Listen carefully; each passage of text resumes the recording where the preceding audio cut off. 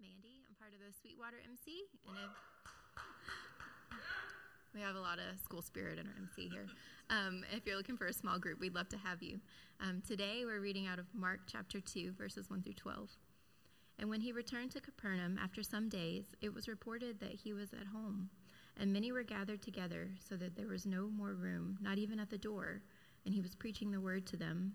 And they came, bringing to him a paralytic carried by 4 men. And when they could not get near him because of the crowd, they removed the roof above him. And when they had made an opening, they let down the bed on which the paralytic lay. And when Jesus saw their faith, he said to the paralytic, "Son, your sins are forgiven." Now some of the scribes were sitting there, questioning in their hearts, "Why does this man speak like this? He is blaspheming. Who can forgive sins but God alone?" And immediately Jesus, perceiving in his spirit that they thus questioned within themselves, said to them, "Why do you question these things in your hearts? Which is easier, to say to the paralytic, 'Your sins are forgiven,' or to say, 'Rise, take up your bed and walk'? But that you may know that the Son of Man has the authority on earth to forgive sins." He said to the paralytic, "I say to you, rise, pick up your bed and go home."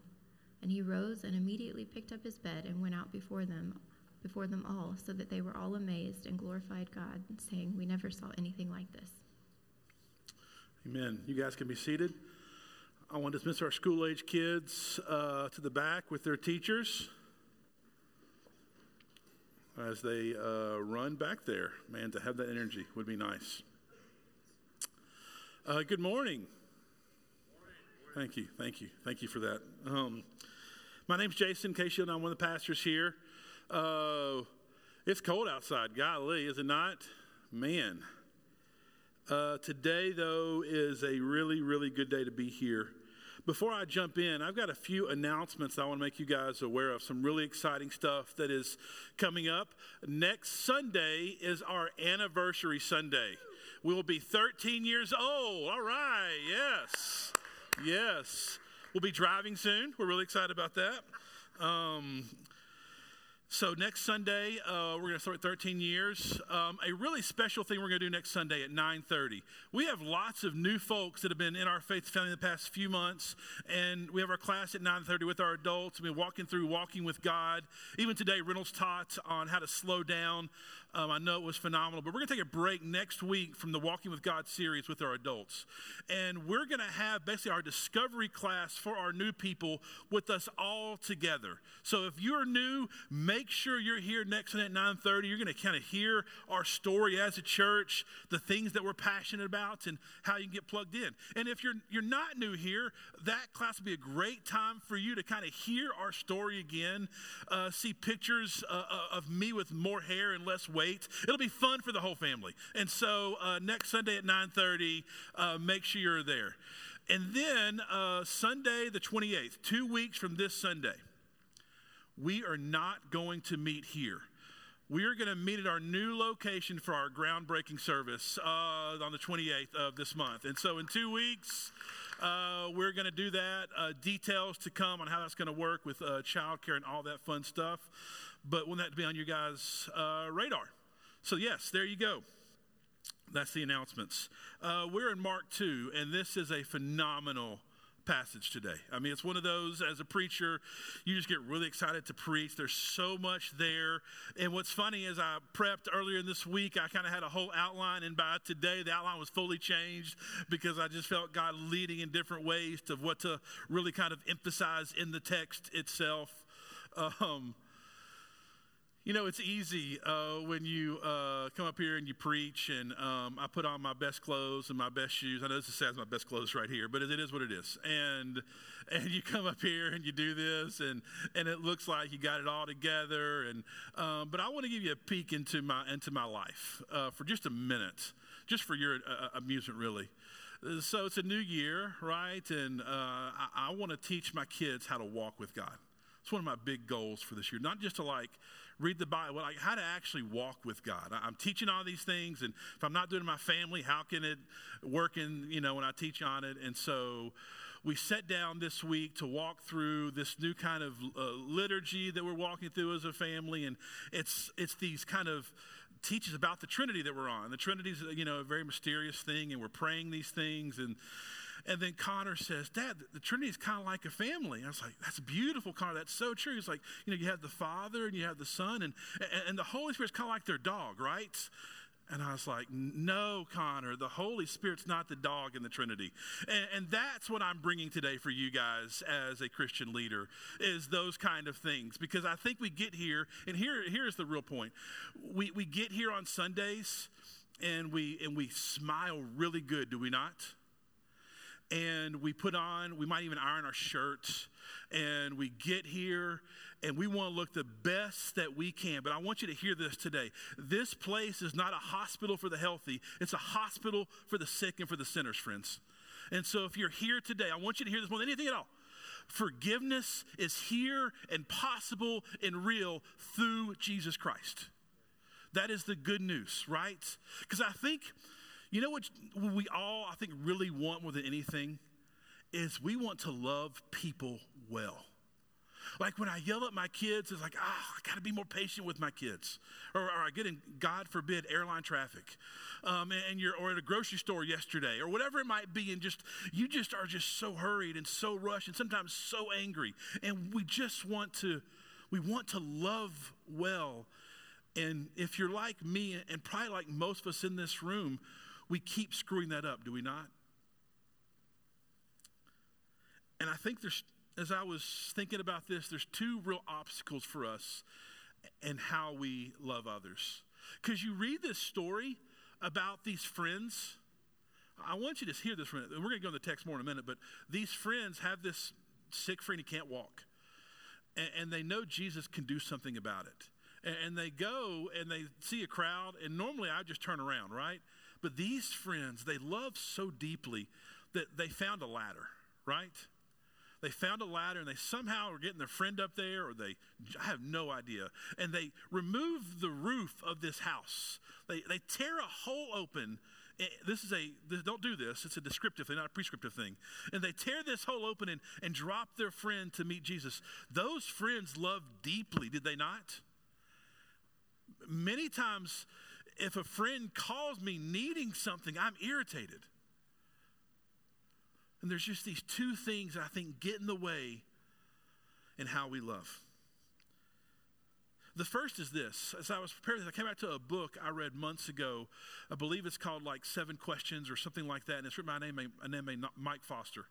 Not our former governor, but by Mike Foster. And he states in this book, he's a Christian counselor, that as he counsels people, as he studied Scripture, he's kind of talked about that every person has this question on their heart, or this question on their soul, this kind of hole, this thing they walk around with, that if they just had this answer in the right way, they would find wholeness. I'm going to read those to you very quickly. The first question is this, am I safe? Maybe they had some stuff happen in their past, and what they're longing for is safety. Second question, am I secure? Like is the rug going to be pulled from underneath me? And is the foundation of my life really secure? Third, a lot of folks look at this. Am I loved? Am I loved? Fourth is, am I wanted?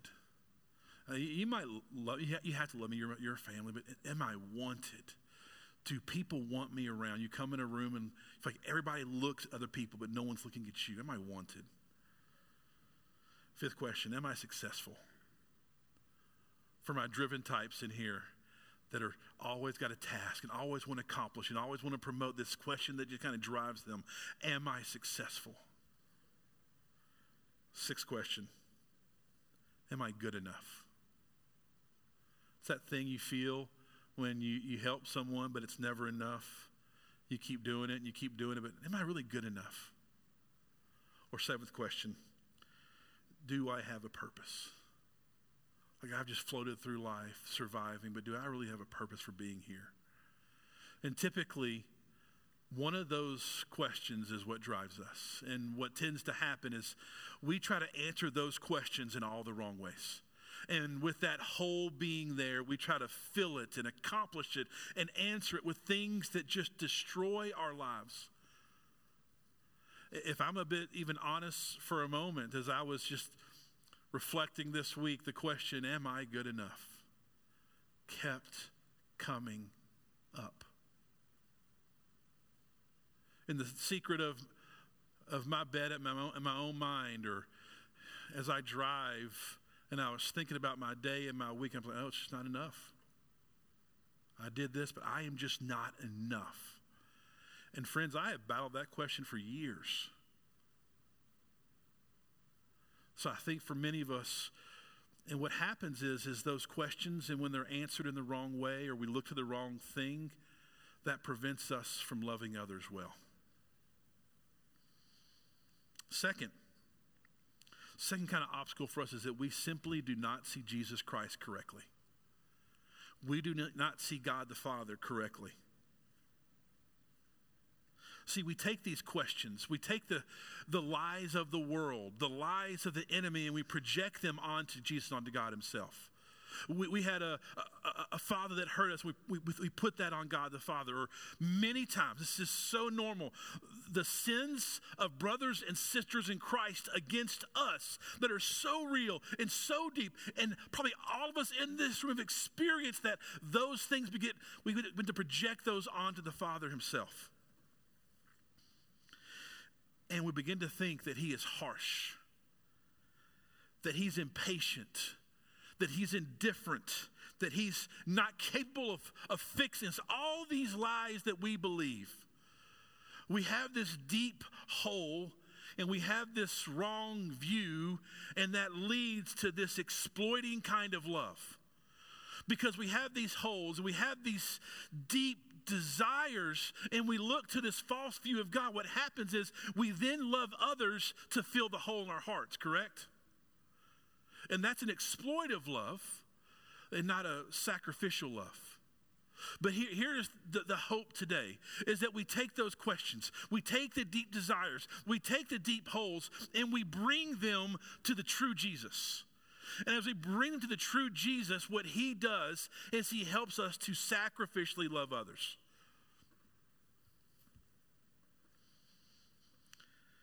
And that brings us to Mark 2, where I believe there's really good news for us today.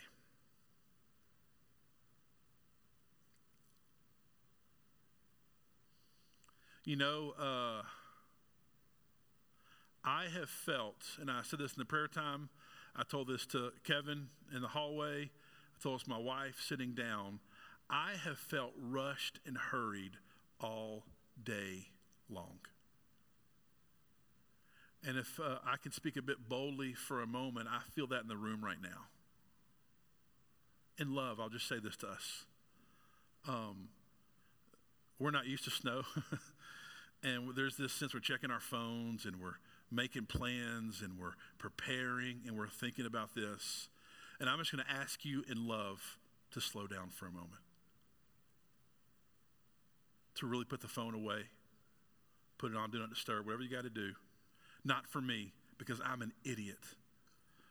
I'm telling you, you have no idea. And so are you.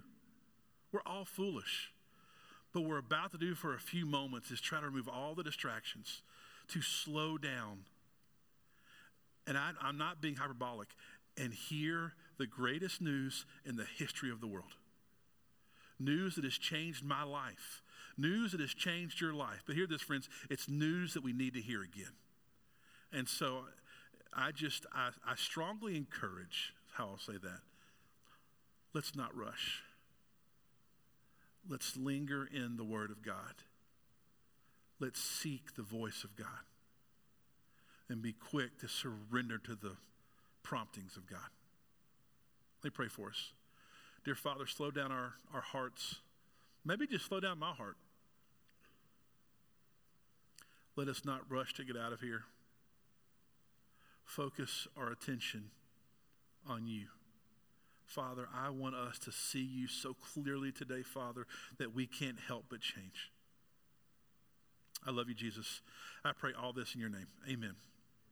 So here in Mark 1, it has been like Jesus on the move. And Mark, he says immediately like 25 times. And he just keeps saying, this happens, this happens, this happens. And so far, there's been no obstacles. It's just God moving, Jesus moving. He's baptized, he gets tempted, he overcomes, he gets disciples, he heals people, he preaches good news, he withdraws the Father. And there's just not like, there's no pushback yet until we hit Mark 2. And as Mark 2 hits, we see this trajectory of the objections, of the tension throughout the life and the ministry of Jesus. Let's look again at this text. It says here, when he returned to Capernaum, after some days, it was reported that he was at home. And as you look and study this passage, most scholars believe this is the home of Peter. I'll remind you of this in a minute, because in a minute his house gets ruined. And it says here, many were gathered together. The news had spread. There's this guy, Jesus. He is doing something we have never seen. He's teaching in a way that has true power. And it says there was no more room, not even at the door. Just imagine a smaller home and it's just bursting out the seams. All the doors, all the windows are open. People are looking, they're listening, they're being quiet. They just want to get near this man, Jesus. What is happening here? And it says he was preaching the word to them.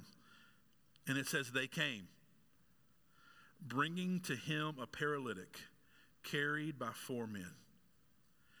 And when they could not get near him, because of the crowd, they removed the roof above him. Listen, friends on mission can change the world. Friends on mission do crazy things. Loved, forgiven people do crazy things like remove roofs simply to have their friend get near Jesus. These guys got it, did they not? They knew where the hope was found. Just get near him. Just get close to him. Let's keep going. And they had made an opening, and they let down the bed on which the paralytic lay. And when Jesus saw their faith, this gets a little dicey right here. I'm like, what is he doing here, Jesus? He said to the paralytic, son, your sins are forgiven. Now, some of the scribes, what did he say? Wait, what? They were sitting there and they were questioning in their hearts. They were judging him in their hearts, right? We've all been there, right? Verse 7, it says, why does this man speak like that? He is blaspheming. Who can forgive sins but God alone? Once again, Mark's favorite word. And immediately, Jesus, perceiving it, it was tough for them. They were thinking it, they were judging, and then Jesus calls it out. Immediately, he says, in his spirit, he perceived in his spirit they questioned themselves. And he said to them, why do you question these things in your hearts? What's easier? To say to this paralytic, to this man who cannot walk, what's easier? To say your sins are forgiven? Or to say rise up? Take your bed and walk away. And so that you may know that the Son of Man has authority on earth to forgive sins, he said to the paralytic, I say to you, rise, get up, pick up your bed, and go home. And he rose, in Mark's word, immediately he picked up that bed and went out before them all. And then things got crazy. They were amazed and they glorified God, saying, I love this right here. We never saw anything like this.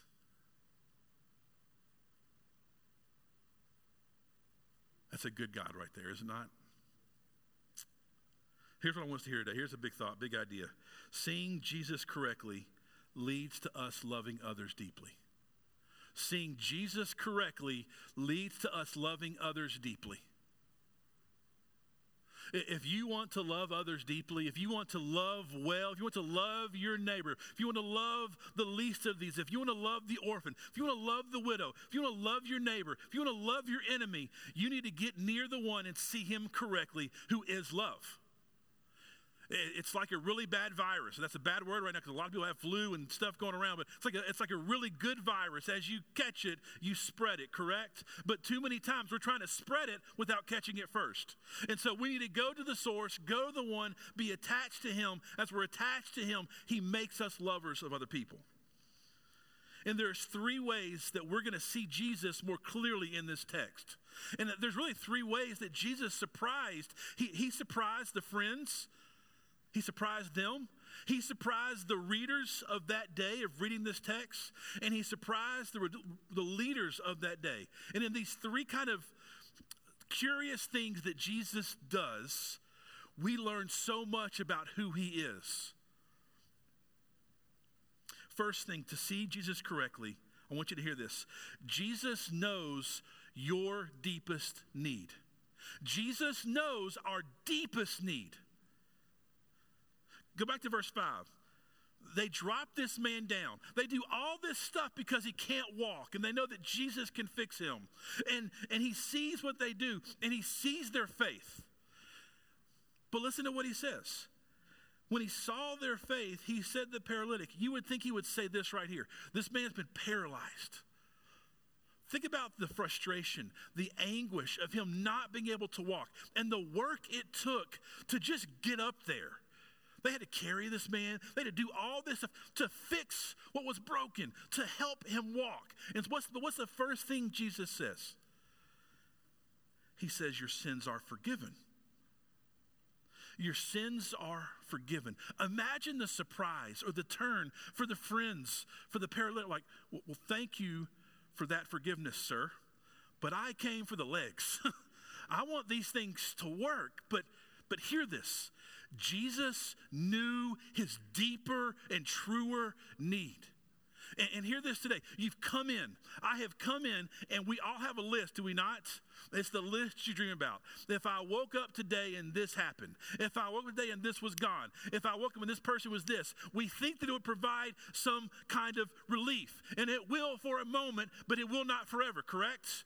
There is a deeper and truer need that your soul longs for and that Jesus Christ knows about. And he's the only one who can meet that need.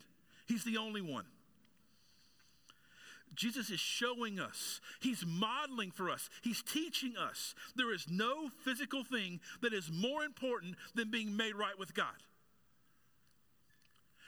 And that feels offensive in a sense, especially in a world where we don't like talking about sin. Do we not? In a world, well, let's just go a little old school for a moment, where there's not really sin, there's just things that happen to us. Right? No, there is sin. There's a deep, deep, deep need in you, a longing for forgiveness that's underneath all the needs. As important as physical needs are, as circumstances that are debilitating, as important as they are, they're not as important or as primary as the deeper need of forgiveness of sins. The message of the gospel at its very, very, very core is that we were far away and full of sin, and Jesus came, lived perfect, paid the price, and now forgives us of that deep need, of that sin, so that we can be made right, be made whole. That is the essence of the gospel. The gospel is not, I come to Jesus and life gets easier. That's not, friends. It's not. We come to Jesus, we find forgiveness and wholeness, and many times trials and suffering on the back end of that. And if someone tells you differently, they are wrong and they are lying. Because the story of Scripture, the story of saints is that they find wholeness, they find victory, they find freedom. They don't find ease. Don't tell me the Apostle Paul found ease, did he not? What he found was wholeness, victory, freedom, so that when the bad things came, when he was put in jail and it wasn't right, what does Paul do? He starts worshiping. He becomes Chris Tomlin in jail, does he not? How great is our God? All day long in jail for Paul. Because the gospel does not always right away fix the physical need, but it does fix the true and the greater need, friends. It does. There are some prayers on this side of eternity that are not going to be answered the way that we want to be answered. But hear this. Every time we ask for forgiveness, that answer is yes and amen in Jesus Christ. So do not give up on that. Hope in that, friends. Now, as you say things like, this is deeper and truer and more important than the physical need, the response has got to be, well, you don't know my story. And it's true. That is true. I don't know every person's story in here. And I know it's also true. There's stories of abuse in this room. And I don't say that lightly or flippantly, but I say it knowing it's true. There's stories of abuse. There's stories of kids whose parents divorced and left them. There's stories of spouses that were left and were hurt. There's stories of real physical need. There's stories of real financial need in this room. And so none of this is said flippantly or without thought, but I want you to hear this. The biggest problem is not the abuse or the thing. The biggest problem is the bitterness the unforgiveness does to you. Hear what I'm saying. When you are sinned against, and friends, if you're breathing, you will be sinned against. Probably today. If you have not been forgiven of your sins by a greater source who there was a greater offense to, you will live in bitterness to the world and the people around you. And that pill, my friends, is poison. The pill of unforgiveness towards others is not some weight you hold over them. It's the weight you carry yourself. It's the weight of bitterness. And I'm not saying that lightly, like your pain is light and no, it's real. But if you have not walked in the forgiveness of Jesus Christ, you will never forgive others, friends. The only way to truly forgive and love those who've hurt you and to love your enemies, to forgive those who have debts against you, is to receive and have your debts forgiven. So to have that need met of what has happened to you, the only thing you can walk in is the forgiveness of sins, the forgiveness of God. That is what heals us, friends. You see, walking in unforgiveness is the pain underneath the pain, right? Because you were sinned against, or because something happened and there's a pain there. But the unforgiveness there is the pain underneath the pain. And it's why Jesus came, to heal the brokenness that leads to freedom from all the brokenness. You're not going to love better when you have more money. You're not going to love better when that relationship works out. You're not going to love better when that thing goes away. You will love better by receiving forgiveness from your sins. You will not love better by hiding the messiness of your life. You will not love better.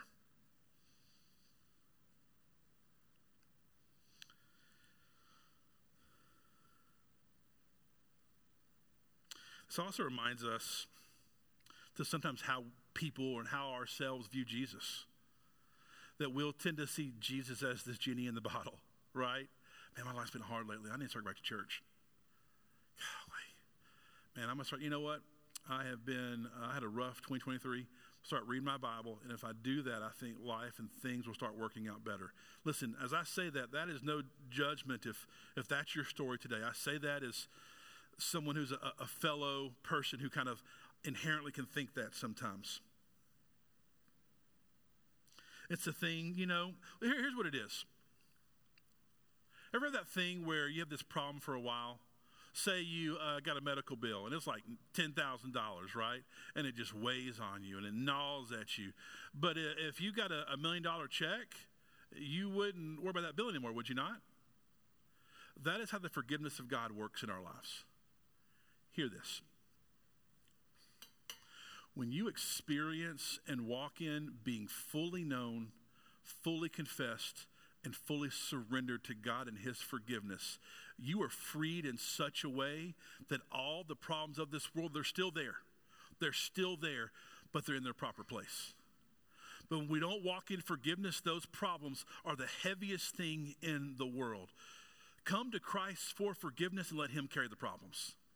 That's the goal today. And once those things are on him and not us, listen, it's not your job description to fix the world. It's not your job description to be God every day for yourself, for others. Your job is to seek forgiveness from God and to follow him. That's simply it. But the issue is, we walk in this kind of inherent foolishness because that's what kind of the world says. That's the way of the world. Or we give our time to the things of the world, and these things of the world lead us to believe that circumstances right in front of us are our biggest need. So I hope as we see this kind of surprising turn Jesus makes as they think it's about this physical thing, that he knows our truer need. But it's also, we're off still because I think we miss the heart of Jesus. Look at verse 5 again. It says, when Jesus, he saw their faith, he said to the paralytic, "Son, your sins are forgiven." This is, we would call this almost heretical today, would we not? Well, where is the sinner's prayer? Well, they didn't do these 3, 4, 5. It doesn't work this way. And honestly, nowhere else in Scripture has it worked this way. Or do you see it this way? But hear this. Jesus is not a heretic. Actually, Mark gives us kind of a hint of what he's doing in this text. Look at verse 8 now. What does he just do? It says, perceiving in his spirit. So he perceived in his spirit about those leaders and what they were thinking. The same thing's happening with the friend and the paralytic. Jesus knows. He knows the posture of their heart. And truly, their actions speak to the posture of their heart. Hear this, friends. Faith is always truer lived out than it is declared. We live in a Western world, in a Christian world in a lot of sense, where it is normal and right and almost wrong to not be a Christian. You know what's a lot harder, a lot more real, a lot truer faith? To live the way of Jesus. To love the enemy at work. To not let money drive you, your career drive you, but to be open-handed and generous and free and give to others. To share your faith with boldness. Those kind of things declare a more real faith than simply just agreeing to a set of beliefs. And Jesus sees the posture of their heart. That's part of his power. Even as their words were inarticulate and not there. And as this, we see this second point about Jesus. This thing that surprised the readers of that day as they're reading this, because they knew the mode of forgiveness and how this worked and all these things. And so it surprised them. But here's the point. Jesus is aggressive with his forgiveness. He is aggressive with his forgiveness. So we just did Christmas, right? And my parents and Tracy's parents are aggressive in spoiling my kids with just all kind of stuff, right? Like I have to talk them out of doing so much because they're aggressive in their need to make them happy, right? In the same way, Jesus is aggressive. He's ready. The hands are open. He's aggressive towards forgiveness. The perfect words don't matter, friends. He is so eager to embrace, to forgive, even without the words coming out here. You know, Jesus, he came, as we just said, to meet that deepest need of forgiveness, but he also came to show us this perfect view of the Father. This perfect view of the Father. And this Father, hear this, he's not harsh. He is patient. We just sang this great song about God's mercy. He is so merciful towards us, his kids. He is quick to forgive. See, we think God's aggressive in his anger, not aggressive in his forgiveness and love. He is so tender with us as sinners. His heart moves towards us as we sin. Think about those you really, really love, whether it's a parent, whether it's a sibling, whether it's a spouse, a close friend, a child. And when they mess up, what is your heart towards them? It's to get them out of the mess. not to push them away. Now, are you broken for their sin? Are you sometimes angry at their sin? Absolutely. But your heart is to bring them out of the mess. How much more? How much more is the Father that way? Jesus is just so tender with us. This is the incarnation lived out, is it not? He was far away, had no reason to come near us dirty, annoying sinners. Yet, he did. Even last week, we talked about this story of the leper, right? Jesus could have healed the leper far away, could he not? He could have backed up the way I would have and said, okay, bud, get over there. You're healed. No, that's not what Jesus did. He got real close. He touched him, which was scandalous. He was touching him, and he healed him because he wanted the world to know that he is aggressive to fix what is broken. He is near to those that are sick and the broken. He doesn't back away. This fundamental problem that we have is when we blow it, we run from God instead of running to God. Is it not true? It's the sin, the very original sin. As Adam and Eve partake in the garden, their first thing was to hide from God.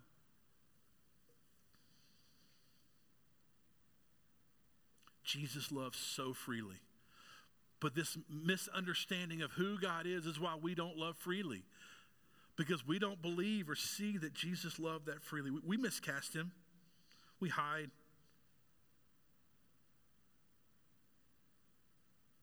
Listen, everyone here has a thing. You all got a thing. You all got a deep, deep thing inside of you.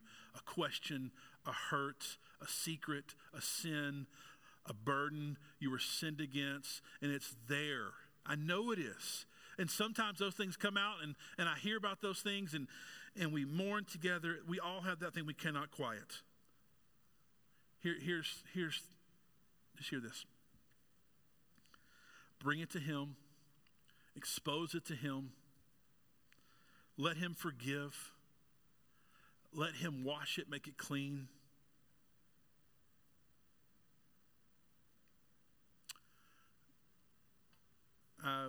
Earlier I talked about those 7 questions. And am I enough? If I'm honest with you, the 2 questions my entire adult life I can remember battling are, am I enough and am I loved? Anybody relate to that? Am I enough? Am I loved? And over the years, I have seeked those things in the wrong way. Make sense? Through a relationship, through a thing, through money. And what happens is you do the thing and the shame kicks in. You ever been there? And what happens after the shame? You start what? Hiding. And the last thing you want is to be exposed. But the greatest moments of my life were being exposed. And my prayer as a pastor for our entire church all the time is that your stuff comes out before you ruin your life. Because I have sat with people weeping as they lost their family, as they lost their kids, as they lost their job, as they lost their home, as they lost their dignity, all these things.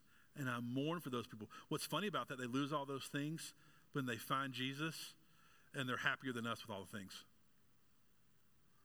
But I don't want that for our families, for our kids. Jesus is aggressive with his forgiveness.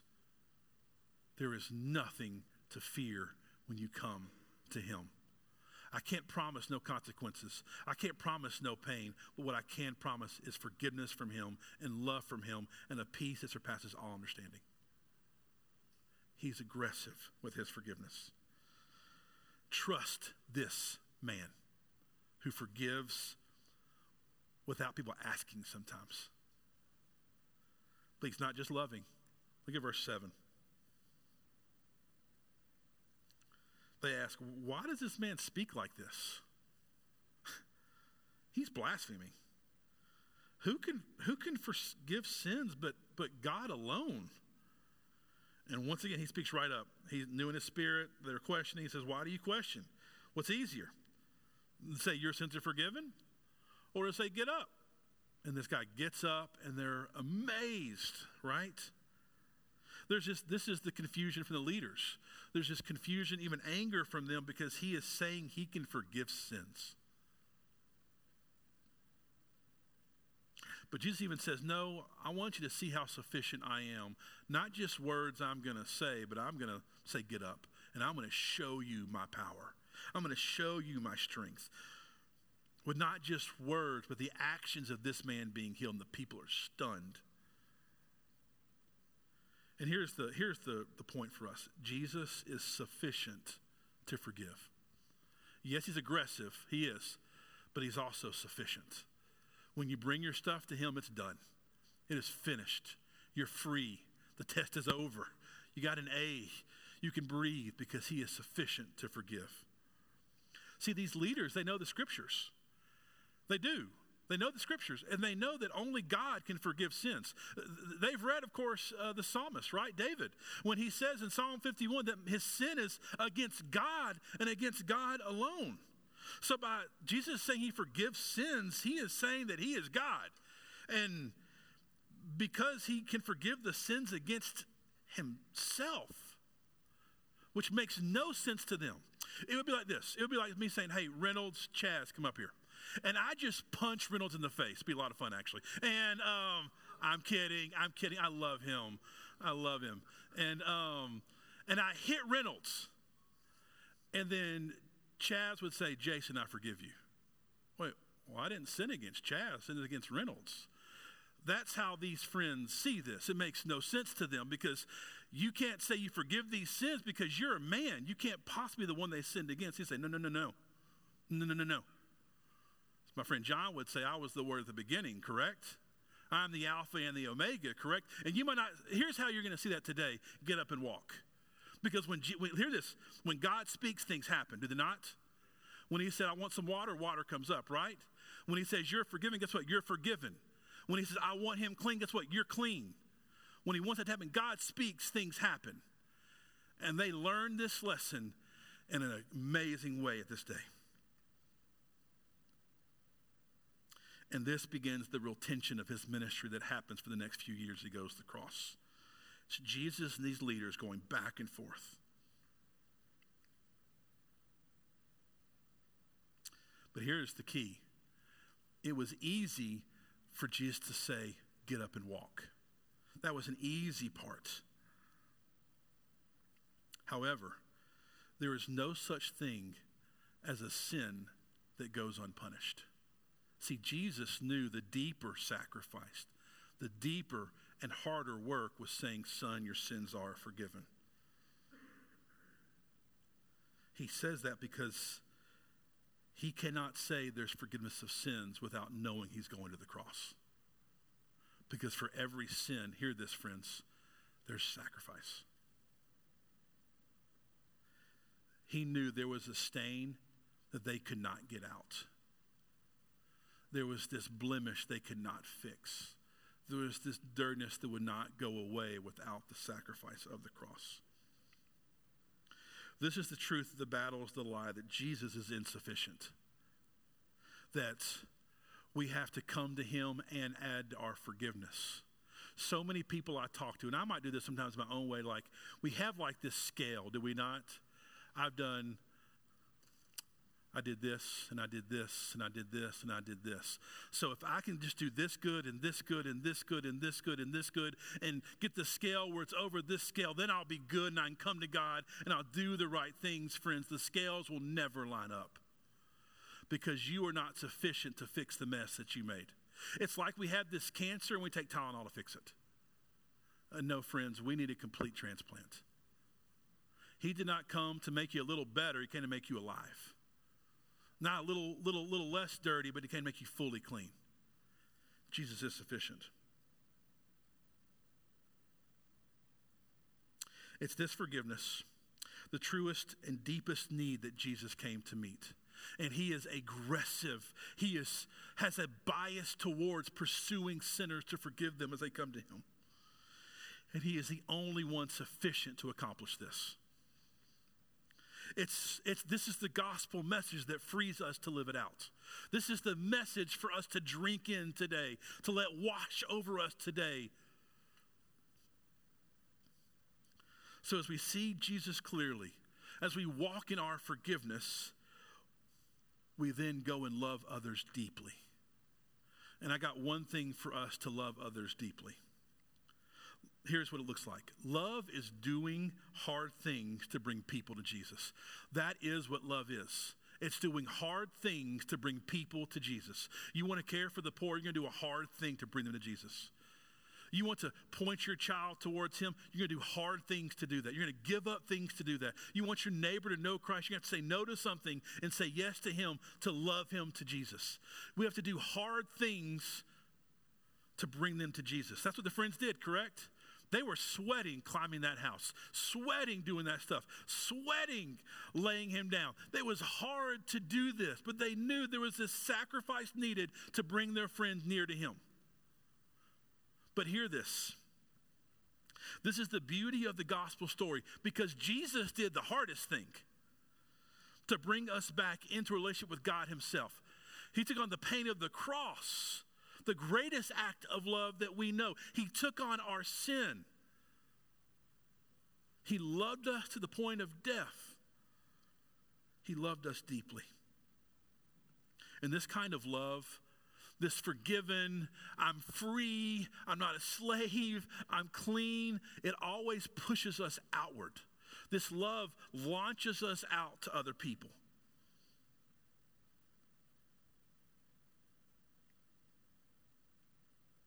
We talk about a lot at Covenant, this word discipleship, about how to follow Jesus, and that's good and that's right, and how to become this follower of Jesus. And I recently heard it put this way, that being a disciple of Jesus takes three things.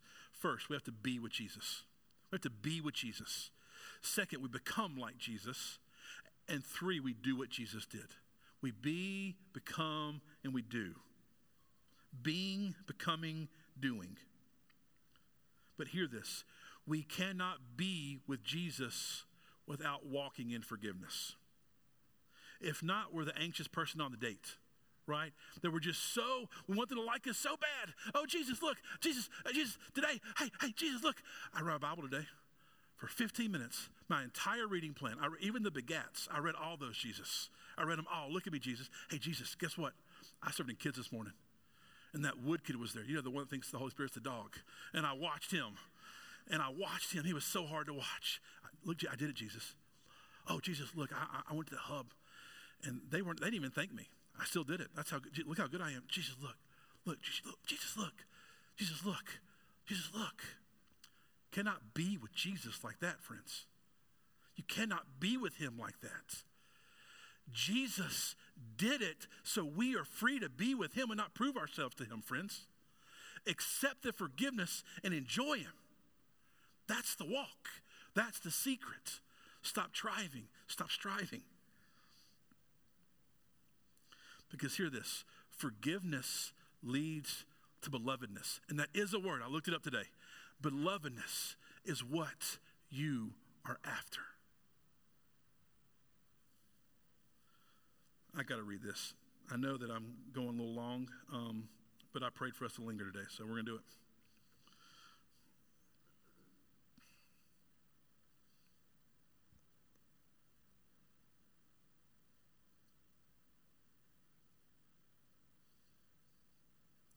First John 4:7 says this, beloved.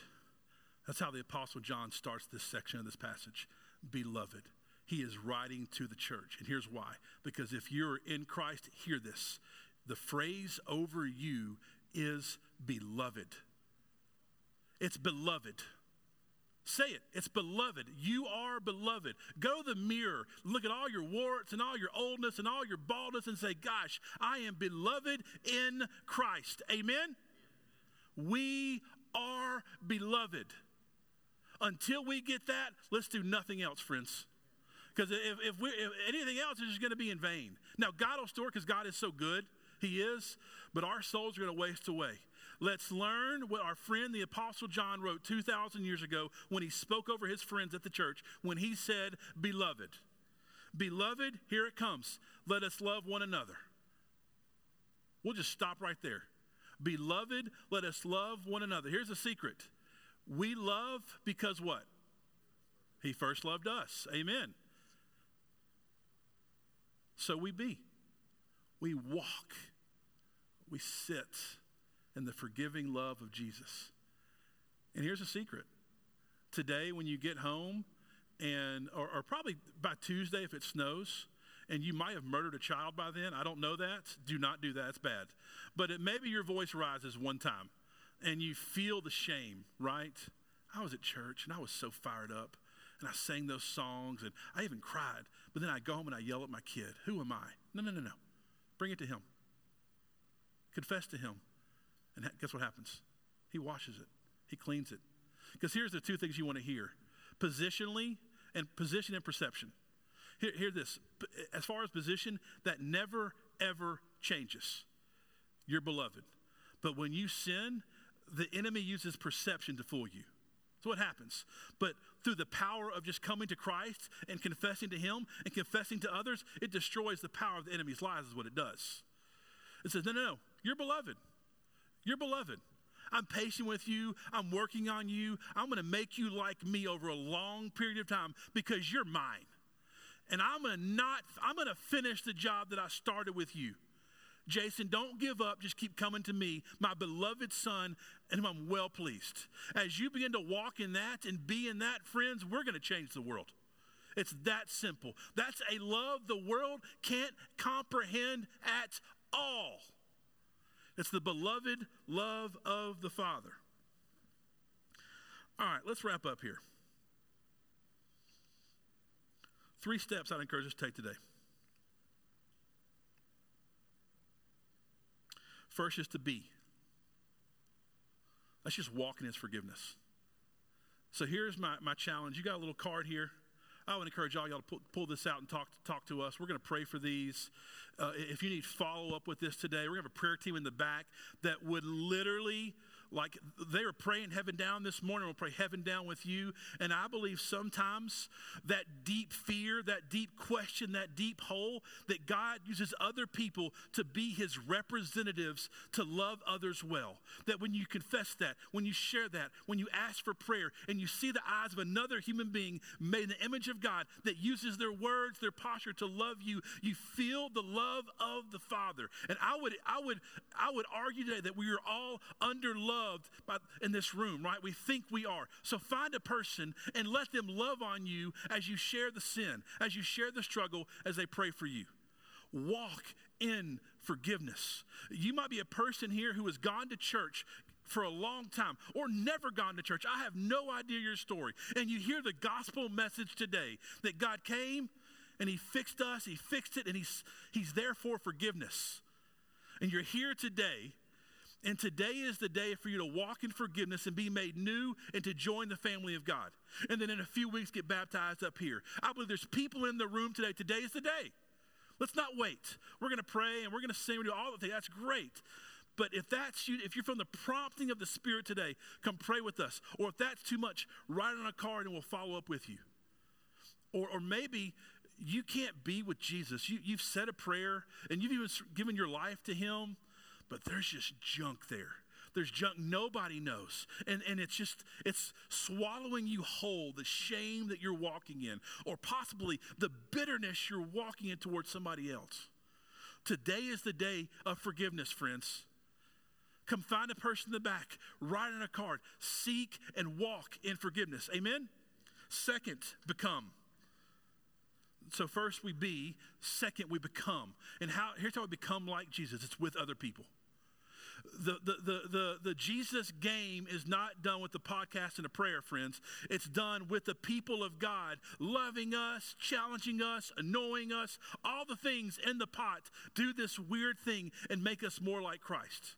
And so we have these small groups that meet all throughout the city, and one of our biggest hearts is to connect you to other people. And if you are not walking with other people, it's going to be hard for you to become like Jesus. So take your card out. Come find one of us. Let us know. We will connect you today. Last is do. Be, become, do. that is people that are forgiven do crazy things for God. Take that forgiving love and go crazy. Take that forgiving love and bring it to the darkest parts of your world. Because here's the cool thing about the church is we all got little worlds around here. We got jobs we're at. We got little neighborhoods. We have families. We have friend networks. Some kids, play soccer. Some do piano. We have all these some of us go do CrossFit, and some of us, I'm a big CrossFit guy myself, obviously. We do all these things, right? And that's your little corner.